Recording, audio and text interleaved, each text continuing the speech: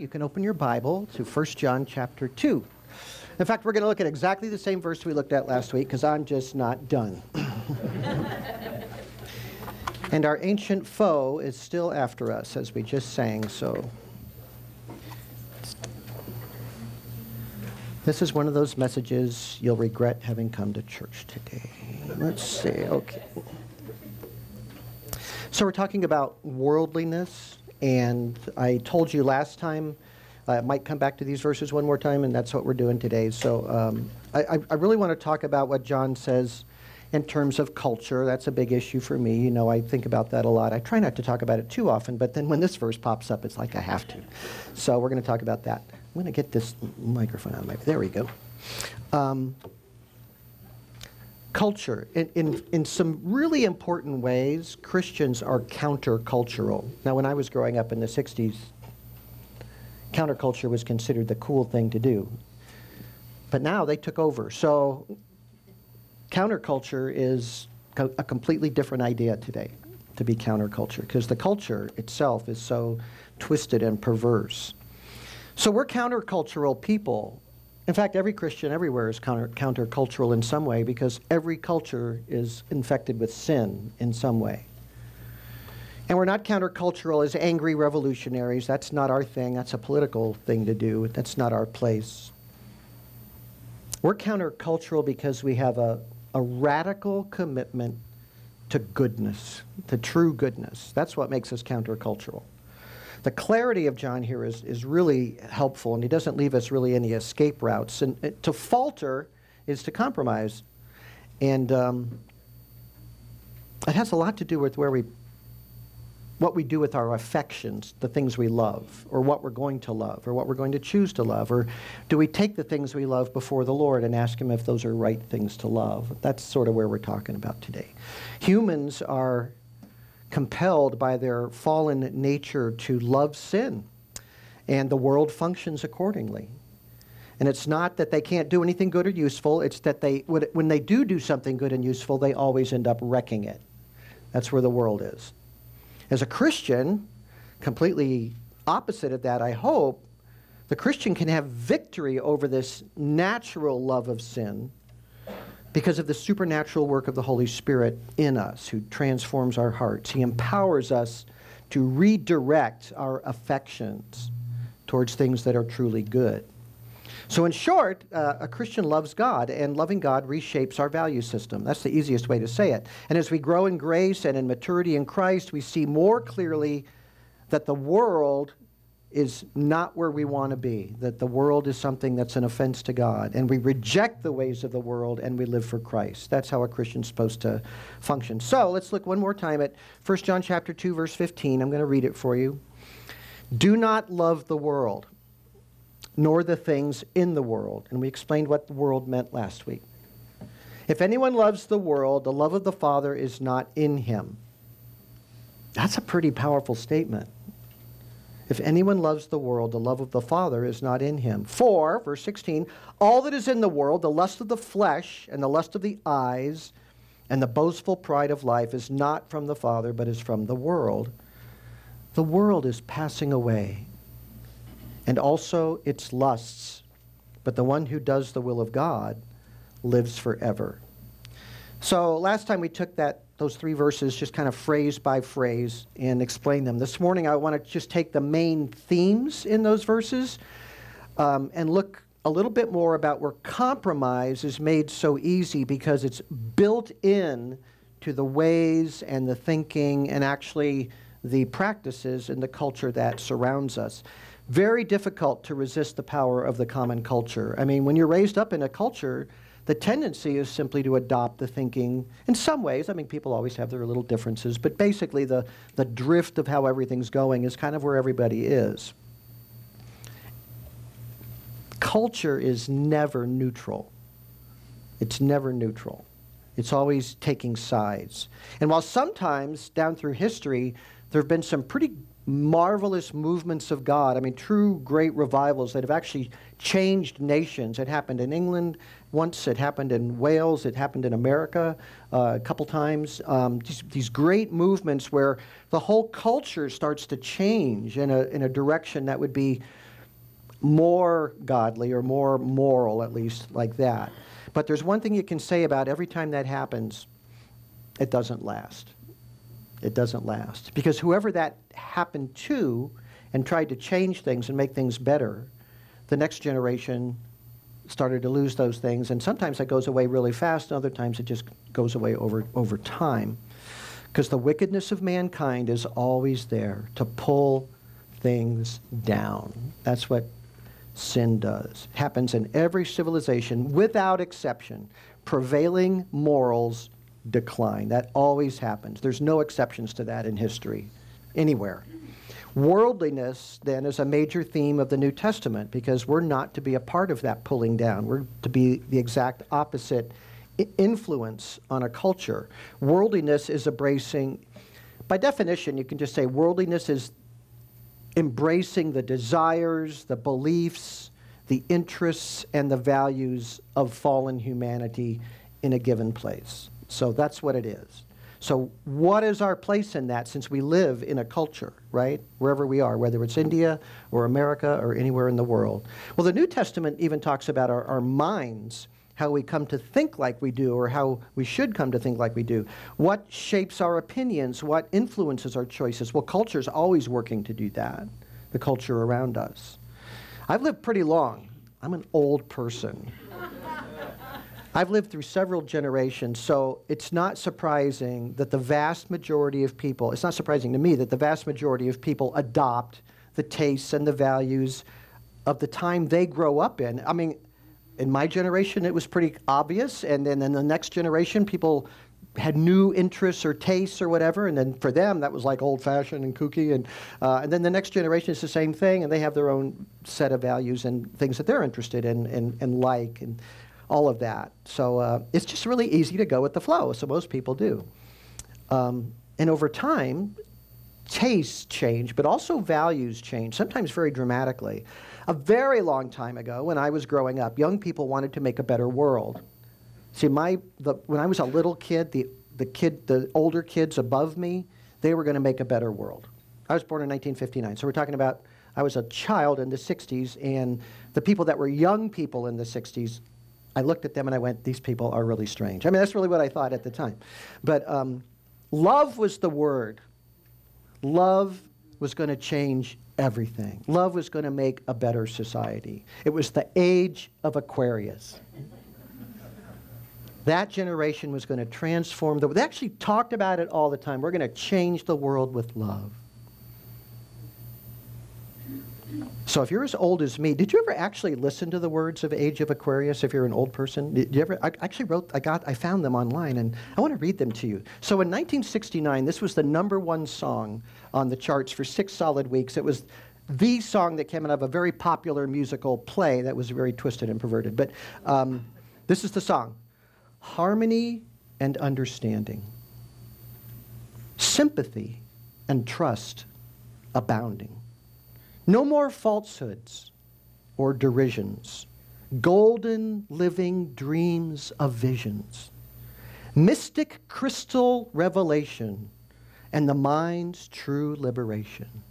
Aquarius, Aquarius. When the moon is in the 7th house, this is the verses everybody knows, and Jupiter aligns with Mars, then peace will guide the planets, and love will steer the stars. This is the dawning of the age. She's singing it. This is the dawning of the Age of Aquarius.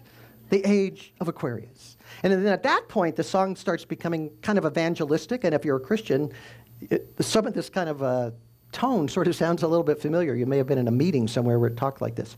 Let the sunshine in. Let the sunshine in. The sunshine in.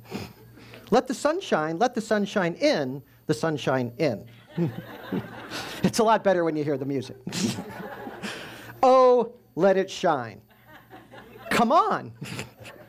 Now everybody just sing along. Let the sunshine in. Open your heart and let it shine on in. When you are lonely, let it shine on. Got to open your heart and let it shine on in. And when you feel like you've been mistreated and your friends turn away, just open your heart and shine it on in. So there's a lot of shining on in there. That's as far as I'm going with that. But People loved that song. And it was catchy when the mamas and the papas did it, I got to admit that. But all you'd have to do is open your heart to mystic crystal revelation and the mind's true liberation. That's all you got to do. Now I have one question. Did that happen? Did the age of Aquarius dawn? Is sympathy and trust abounding? Did that generation, now really old people, is that what they brought to the world? Does love steer the stars? Did those people reach some sort of elevated capacity for love and understanding? Is that what we've seen in our culture, an increasing in love and understanding? Well, no. So what in the mystic crystal revelation happened to it all? Everybody was set free. What went wrong? Well, humans were involved. That was the problem. So love quickly devolved into sex and drugs and all that kind of stuff. Just what John would call what? The lusts of the flesh. That's really what it turned into. Loving people turned really quickly into using people. If you talk to men that went to the Summer of Love in Haight-Ashbury in San Francisco back then and say, what kind of love were you after? It wasn't the age of Aquarius. They'll tell you, too. They'll tell you what they were after. Interestingly, Paul McCartney came out with a book last year, and he was quite upfront about what drove his music when he was writing songs for the Beatles. So we're talking about songs that were really big when I was like 4 and 5 years old, okay, early Beatles. So one thing about the Beatles, they wrote some really catchy tunes, but this is what he actually wrote in his new book. He said, there was an eroticism behind it all. If I'd heard myself use that word when I was 17, there would have been a guffaw. But eroticism was very much a driving force behind everything I did. It's a very strong thing. And you know, that was what lay behind a lot of those love songs. Now, look, he wrote that book like a year ago. He's ancient, so maybe he's trying to be cool. Because today's music is so pornographic, he's probably trying like, well, you know, I want to hold your hand. That's not exactly Cardi B kind of music there or anything like that. So, but actually, most of the early Beatles songs, actually, if you listen to them, they actually are about people casually living together. There's never a song about marriage in all of their works that I can remember. So Paul's probably telling the truth there. And you know what he was doing? He was shaping culture with that eroticism that he was bringing out. So if the lust of the flesh is a sign of worldliness, then that is literally presenting to the world into their minds, having them sing along with worldliness, just like the music for the Age of Aquarius is trying to get you into mystic crystal revelation, whatever that is. I have no idea what that is. So for many artists, love means uninhibited lust. That's what it actually means. And the very thing the Apostle John tells us is not from the Father, but is from the world. So I'm using these really old examples, but I mean, because today I can't read examples because it's so bad I can't publicly say things. But it's the world, the accepted system of sin and rebellion against God that the evil one uses to diminish our love for God or to taint it or to direct it into something else, to draw our hearts and affections away from God and his righteousness. And if Satan can put it to music, so much the better, because if you've just read those lyrics, like those Age of Aquarius lyrics, they're stupid. I mean, they're really dopey. But when you're singing them, they're really catchy, and you just kind of sing along with it and go and dance with it. Remember, Jesus said to seek God's kingdom and his righteousness. Somebody read the Bible, I heard it.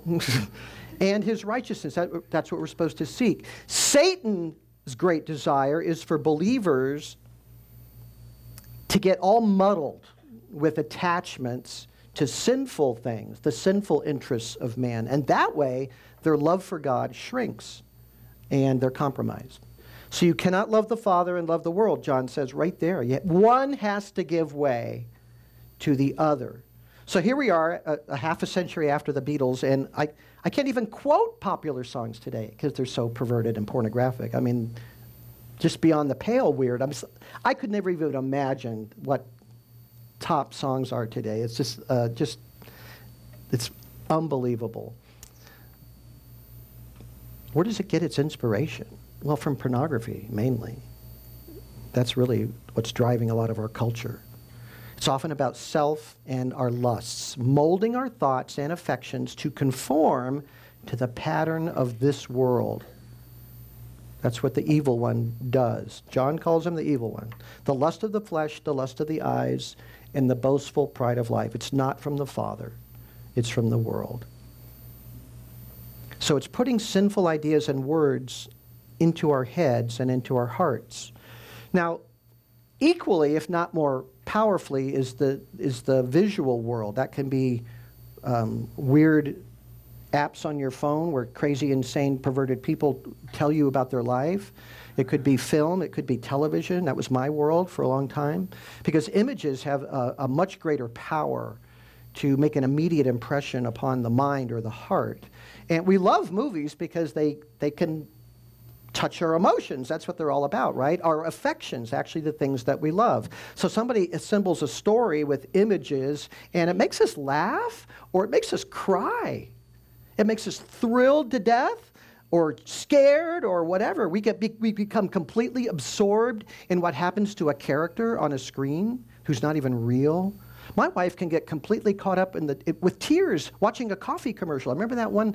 Some lady's like waiting for the man to show up or whatever, and it was like 30 seconds, and she was crying already. I mean, that's how powerful film is. It just means you have a tender heart. It's a good thing. There wasn't anything bad about the coffee.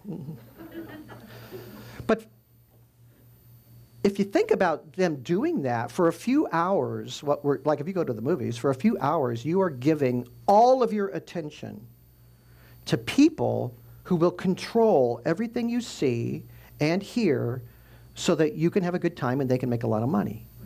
That's the purpose of that. And that art form is so powerful that we accept things done on film that we would never approve in life, even though real people are involved in those things. Very often we're shown things on film or TV that can only please the evil one.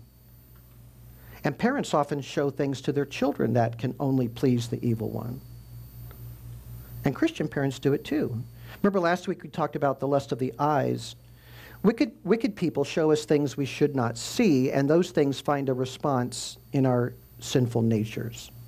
That's why John makes sure to tell us about the lust of the eyes as well as the lust of the flesh. Our internal desires are the lust of the flesh. The lust of the eyes is something outside that we see that provokes the lusts that are within us. And images can be planted deeply within us. You know, there's no filters on your eyes. Your eyes don't have filters. So you have to make choices about your eyes and what they're going to see and who's allowed to have access to them. That's just part of being wise. But images get planted very deep. I don't know why, because I had a wonderful childhood, but I don't have very many memories of being a child. I mean, just now and then things provoke a memory, and I'll remember some cool thing or whatever.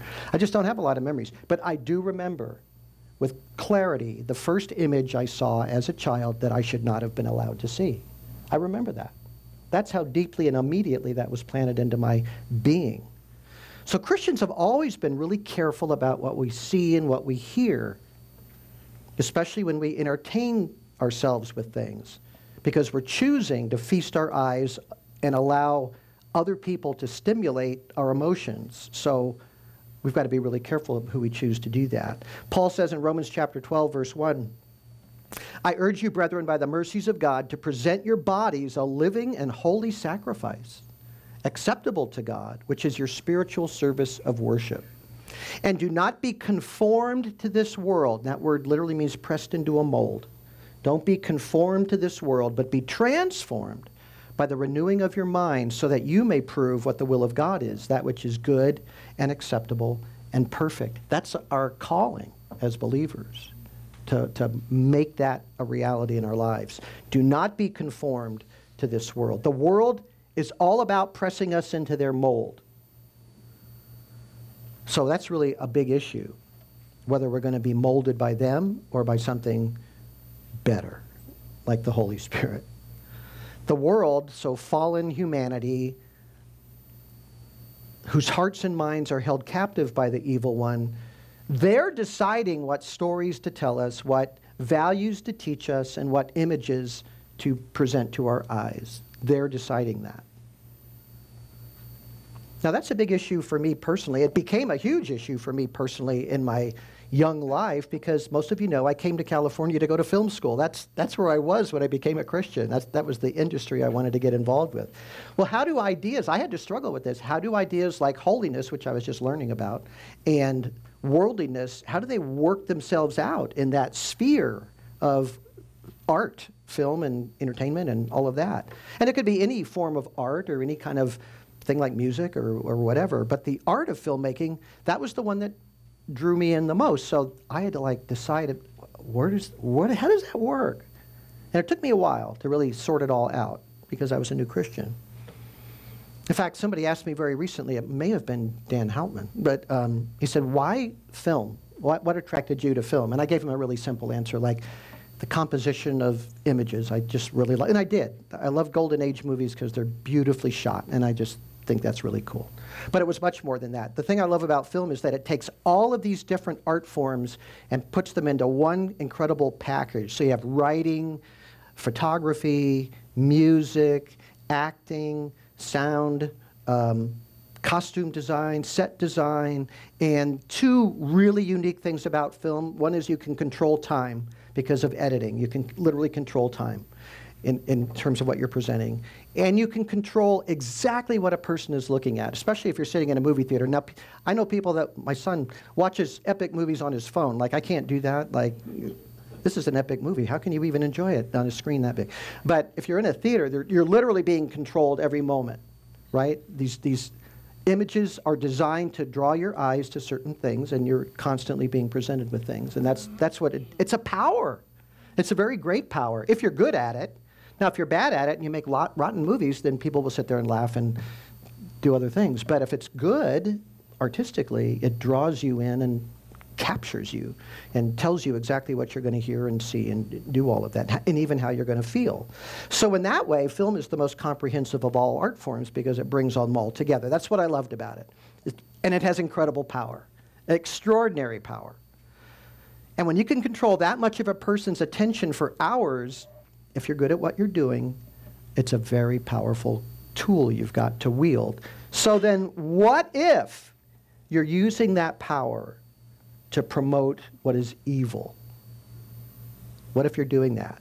What if filmmakers want you to delight in lust? What if they want you to find pleasure in vengeance? What if because they're pretty turned into human nature, so what if they want to exploit your sinful nature?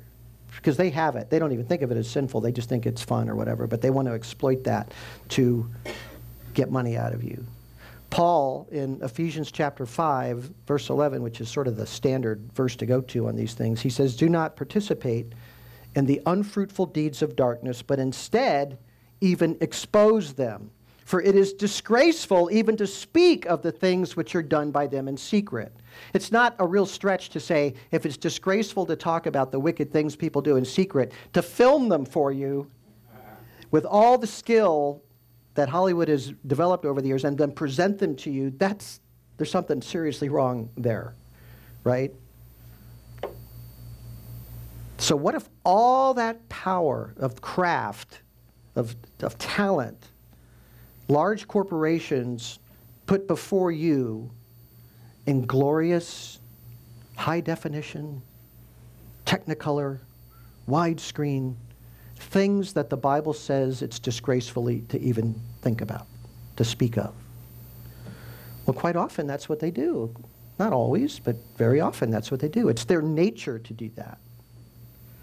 These are the things the Christian church has spoken against since the very beginning. Not film, because it didn't exist, but you had the Roman theater, which was very lewd and disgusting and crude and all of that, and of course the gladiatorial games. And all of the early church fathers that we have a record of spoke about those things and said, don't go. You don't go. You don't go to the Roman theater. And you don't go to the gladiator shows either. And for some people that's really hard because you know what? A gladiator show is pretty exciting. You want to see, you like boxing? What do you see guys cut each other up? That's pretty thrilling. One thing about that, though, is if you wanted to see it, you did have to go. You had to get up. You had to cross the street. You had to go down to the theater or the temple or wherever these things are happening, and you had to pay some money, and you had to go sit in your seat. Now, well, it's on my phone. Everything I want in the world, every disgusting thing in the world is available to me immediately. You know, when I was a kid, there was like the family TV. It was in a prominent place. It wasn't secret. There was anything about that. If anything was on, everybody knew it. And then there was the computer and the World Wide Web, and things were put in children's bedrooms, and there were no censors. I mean, there was a censor on the big TV. These 3 networks that owned everything, and they had censors that controlled what you saw. And the censors are all gone. They've been long gone. But now we have unfettered access to a world that has no censors. And then on our phones, this fantastic invention used well by the enemy of our souls. I can have anything, anywhere, anytime. You don't have to go anywhere. It's right there. You can just Google it. It's an even bigger problem because about 40 years ago, Christianity took a very unique turn in terms of church history, because the church always condemned the theater. And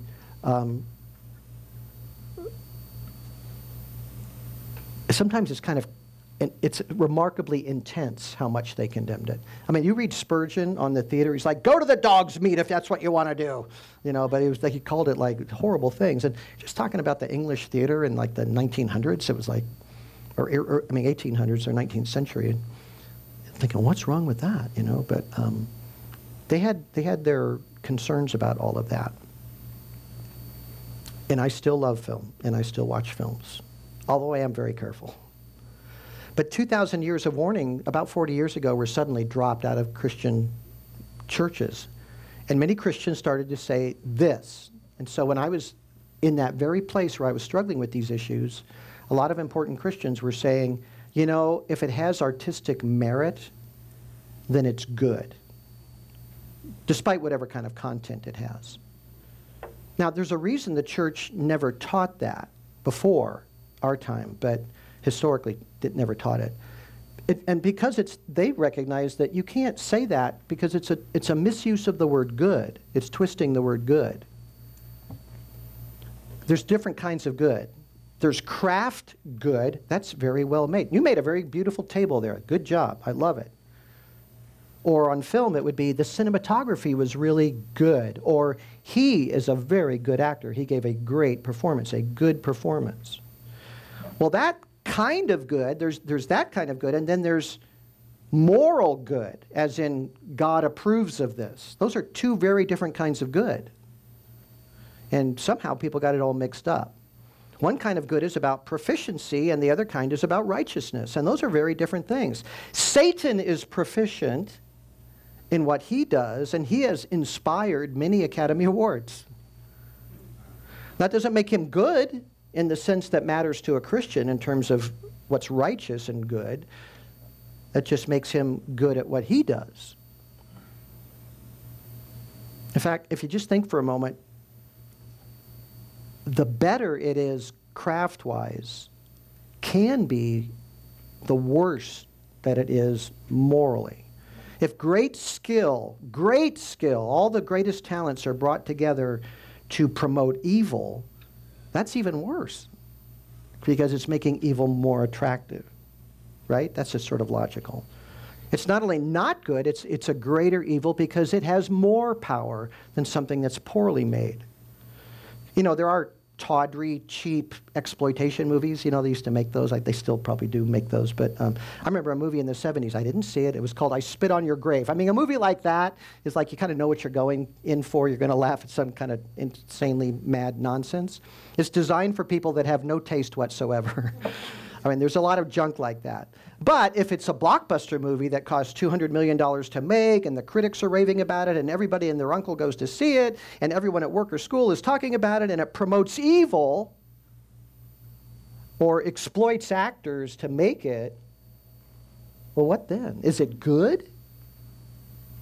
Well, it might be good craft-wise, but that doesn't mean it's morally good. It could be wonderfully packaged sin and worldliness. What do you think the devil prefers? Cheap exploitation or masterfully crafted sin? I think he prefers both. Because some people like one thing and some people like the other thing. He always designs temptations for where you are. So how does a film or television show fall into the category of evil? I've done this before, but I'm going to just run through this real quick with you. In fact, I taught a 10-week class on this a couple of times when I used to teach out in Foothill Bible Church. But you can boil it down to two things. It's worldly if it has an evil message. It intends, the purpose of the story is to throw your sympathy on the side of sin. That's an evil message. It's conveying the support of evil, right? So in our day, that's often sexual sin, but it can be criminality or vengeance or deceit or cruelty or the rejection of good, like proper authority, like your parents, or it can promote wrongdoing, glorify wrongdoing. So that's one. It has an evil message. And the other thing that could make it worldly is if it uses evil methods. Okay, so that means the way they've done it, whether it has an evil message or not, is corrupting or evil. Now, to me, the shaky cam is evil because I hate it when movies bounce around. But that's not a moral evil. That's an artistic evil. Don't give me a movie that has shaky cam. Drives me nuts. Because, when I walk around, the world doesn't do that. So I'm talking about the way they chose to present the story you're seeing, what the decisions they made, how they're doing it. In fact, the story could be virtuous right through, promote all the right things, honor, fidelity, truth, all those kind of good things. But the creators use worldly means to convey that story. And a couple of examples of this. One would be just the content itself, things that are presented to your sinful nature that you shouldn't be seeing. That was an old trick. So, Hollywood was kind of free reign. It wasn't nearly like it was today, but before the mid-30s, they were pretty much putting anything they felt like they could get away with in movies. And the master was Cecil B. DeMille. He would make moral movies, often Bible movies or Christian movies, and then stick as much flesh as you could possibly get away with in those old movies. And then in 1935, the production code went into full force and the censors ruled Hollywood and none of that stuff could happen anymore. So he just kept making the same movie. In fact, they took one of his movies that was so perverted and sick, they just cut out all those things and re-released it and it was very popular again. It was a Christian story, actually. But you know what he did? He just made movies without that stuff and they were very successful and he went on being one of the great directors of all time. So that's how it worked. Sleazy virtue. Just drop in them. So that's the story, the message was good, the method was evil. That's what I mean. The other aspect of that, of course, is exploiting actors and misusing human beings to present material. Actors and actresses, I know it's hard to believe, but they're human. They're real people. They're just like us. And because they're human, using them indecently is a sin against them. Even if they're okay with it, and often they're not okay with it. There's a chapter in my book that I wrote over 20 years ago called Worldly Amusements, and the chapter is called The Law of Love. It's about the duty that a Christian has in love towards the performers in a play or a film or anything that they're going to entertain themselves with. It's exactly the same reason you don't go to a gladiator show as a believer. Not just because it's bad for you, though it is bad for you to watch people kill each other, but it's bad for them. In other words, I love the gladiator enough, I'm not going to go and patronize him being pushed into an arena to fight for his life. I'm not going to sit there and enjoy that, even if it's really exciting, even if they're good at it. It's a grievous evil to use a human being's death for your entertainment. The church always taught that. It's a sin against the poor wretch that's been forced to be in that. Well, they're going to die anyway. My not going isn't going to keep them from dying.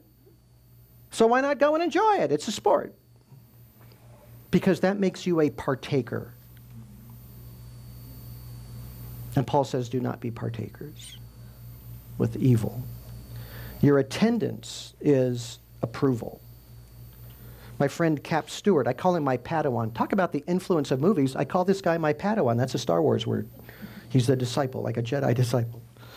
But my friend Cap Stewart has taken that chapter in my book, The Law of Love, and just built on it, refined it, made it so much better, applied it in kind of all kinds of different ways. He's really becoming known also for that. But I didn't get it. This wasn't my original. I got it from William Wilberforce when I read his book about actors and how we need to love them and protect them, not participate in the ways they're degraded. And that was way back in the 1700s. But Kapp focuses primarily on our obligation to the performers, and he's collected many, many accounts of what it's like, what actors say about their own experience in Hollywood. So many actresses, and many of them are A-list, top-name actresses, describe the trauma, the shame, the burden of acting out sexually in front of other people. They describe vomiting and crying uncontrollably and needing to drink to survive through the moments, hiding out in the bathroom. They use words like traumatizing, terrifying. Have you ever heard of the show Game of Thrones on HBO? See, I've never seen it. I don't get HBO because HBO is the company that really brought pornography into everybody's living room, so I don't really want to support that, even though they might make some really wonderful things, but that's my own conviction there. But I've never seen it. But the star, Emilia Clarke is her name. Once the show is over, so it went on for years, like maybe 7 years or something like that. Once the show was over, she gave this really enlightening interview about her experience there. She said she had to use vodka to be able to handle the sexual situation she was pressured into, but she describes her first day on the set. She had to be raped on the set, on her first experience. She's 23 years old. She's right out of drama school. This is a quote. "I've never been on a film set like this before. I'd been on a film set twice before then, and now I'm on a film set completely naked with all of these people, and I don't know what I'm meant to do. I don't know what's expected of me. I don't know what you want. I don't know what I want. Regardless of there being nudity or not, I would have spent that first season thinking I'm not worthy or requiring of anything. I'm not worthy of needing anything at all." That's exactly how trafficked women feel. You know, I'm not worthy of protection. They have no voice. They can't speak up for themselves. And she says, I had, quote, imposter syndrome times a million. You know what imposter syndrome is? It's like you have an important job or an important role. She was a lead in a big television show, and she felt completely unworthy of it, so she had no voice. Imposter syndrome times a million. That's how she felt. And nobody was there to care for her. She felt she had no agency. So she's completely at the mercy of a guy, and they had a guy on Game of Thrones he called himself the perv producer. So they had acting directors and cinematographers and all that. His job was to put in content that would appeal to perverts in the audience. He actually called himself the perv producer, that was his name. His job was to make the show suitable for perverts. Now, she knows now that all of those scenes that they filmed with her will forever be on the internet, on pornographic websites, all of them. All Hollywood scenes end up there. She's in her 30s now, and she says that producers still pressure her to take her clothes off. And she says, I've had fights on sets where I'm like, no, the sheet stays up. And they're like, you don't want to disappoint your Game of Thrones fans, do you? So they're telling her that this famous show that she was on, the only thing that will satisfy her fans is not her acting or anything like that. It's her being naked. That's what they're telling her. That's her worth. They say that to her on sets. So he says, you don't want to disappoint your Game of Thrones fans. And she said, and I'm like, go jump in a lake. Now, I changed her words. She didn't say go jump in a lake. She said 2 words. I'm not going to repeat them. But they're telling her she's not a valuable person for her talent. Many A-list actresses have said the same thing or similar things. That's been their experience. Imagine so those are people that have leading roles. Imagine all the secondary roles and the little roles and the spot roles and all those things, unknowns, beginners in the movie industry trying to break in a very competitive business, and the pressure on them to do shameful things that will be forever on the internet. That's evil. There's not another word for it. Do not be partakers with them. Christians do not exploit people. to be entertained. It's not worth it. Doesn't matter how entertaining it is. We protect people. That's our job. Whether it's a gladiator or an actor, we say no. In fact, you know how the gladiator shows finally stopped? After the Roman Empire became Christianized, they were still kind of going on. And a monk ran out in the middle of a gladiator fight and was killed trying to stop it. And that kind of woke people up. Oh, maybe there's something wrong with this. And then finally they put an end to those kinds of entertainment. We don't participate in the unfruitful deeds of darkness. We expose them. We call them out. We say what they are. That's what Paul says in Ephesians 5. So sadly, participation by Christians is so common. It's so common now that a couple of people who are major Christian film producers, they would have produced films you've probably seen or are very aware of. Last year, they decided to make a Christian movie that I'm sure in their mind was pushing the envelope. So they did. They took all the money that we gave them and they broke new ground in Christian-based entertainment, putting in sexual content and pretty close to full nudity and all kinds of stuff like that. The person I talked to that saw it said the nudity is bizarre. And it's like weird how they tried to put that in there. But it was clearly designed to inspire lust in the audience, in the male members of the audience. So these Christians have produced films in the past that made like $80 million at the box office, pretty successful. Big films that you would probably recognize the names of. But thankfully, the word kind of got out on this, and it bombed. I'm not sure I'm glad it bombed, because I think Christians suddenly were saying, well, this is a Christian story. It's a Christian movie based on a famous Christian novel. And I went to it and, ooh.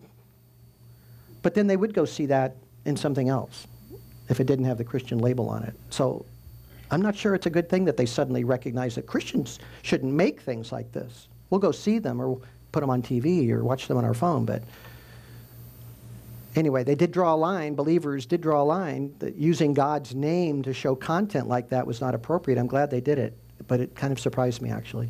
So it's a strange reality. Church folks will accept from the world things they won't accept from Christians, as if it's okay if the world does it. So I'm not sure that's a good thing or not. The bottom line, let me finish up here, is do not love the world. We just don't do what the world does. We're not supposed to do that. We don't just embrace what the culture loves, what the culture delights in, what the culture promotes. When it's morally good, and Hollywood does make morally good things, morally good all the way through, great, support it, be there, I'm there. If they make something of quality that's virtuous in every way, I'm there. But when it violates biblical admonitions, then we pass and we say, as for me and my house, we will serve the Lord, like Joshua did. I'm not giving my eyes or my ears to people who have no interest in my well-being at all, or the well-being of the people that they're using up in a brutal system. They have to earn the right to tell me stories. That's the way I look at it. They have to earn the right. I don't just go in and let them show me what they want. I love a good movie, I really do. But I do love Jesus quite a bit more, if that makes sense. Quite a bit more. So it's really not that hard to say no once you commit yourself to it. And I love there's been some films I would really love to see what so-and-so director did with that. But then I find out there's something in it that's abusing a person, or it's wrong or shameful, and I'm not going to go. That's that simple. It's not hard. It's actually a kind of a good feeling to say, I actually have control over my world. They don't tell me what to do. I tell them what I do. But we all have to make decisions. We all have to make decisions for ourselves. Some of us might make decisions in different ways, different appropriate places or whatever. I don't think this is appropriate. Well, I think that one's okay, whatever. There's a great letter from Abigail Adams when she was in France representing America. Her husband was the ambassador to France, and she went to the ballet. Well, she's from Boston, she's a descendant of Puritans. So when she saw women dressed in ballet clothes, she was like freaking out. So she's writing a letter to her sister. It's pretty funny. It was just amazing the things their bodies can do, but what they were wearing, it was a shock, that kind of stuff. It was like, so yeah, but then later she got used to it. So I'm not saying the ballet's wrong. I'm just saying that, there are some things that are give and take, and based on this or that. But some stuff's pretty obvious. You take somebody's clothes off, that's not okay. That's not appropriate. In Scripture, being naked outside of your marital relationship is always shameful. Always shameful. There's no exceptions. So other people might make different choices than you with regard to certain things or certain levels of this or that or language of these things, but you be committed to following the Lord's guidance as you see it in Scripture. That's what your job is. You don't have to have the same opinions about me as everything. But we are not of this world, and culture must always be examined. What do we keep from culture and what do we reject from culture? According to Christ. Not according to my opinion, but according to Christ and what the Bible clearly teaches. That's what we have to do. But if I do that, people will think I'm different. Perfect. Perfect. You're bearing witness right there. Different is exactly what we're supposed to be. Not arrogantly different, not smugly different, just loving God different. That's all. That's all. Let's pray. Lord, we see the world sink ever lower, and your word says that wicked men will proceed from bad to worse. It's very clear. May we proceed from love to more love and greater love, from holiness to deeper holiness. We ask you by the Holy Spirit to transform our minds. You conform us. You conform our hearts to Christ. Let him be our standard and our guide. In his name we pray. Amen.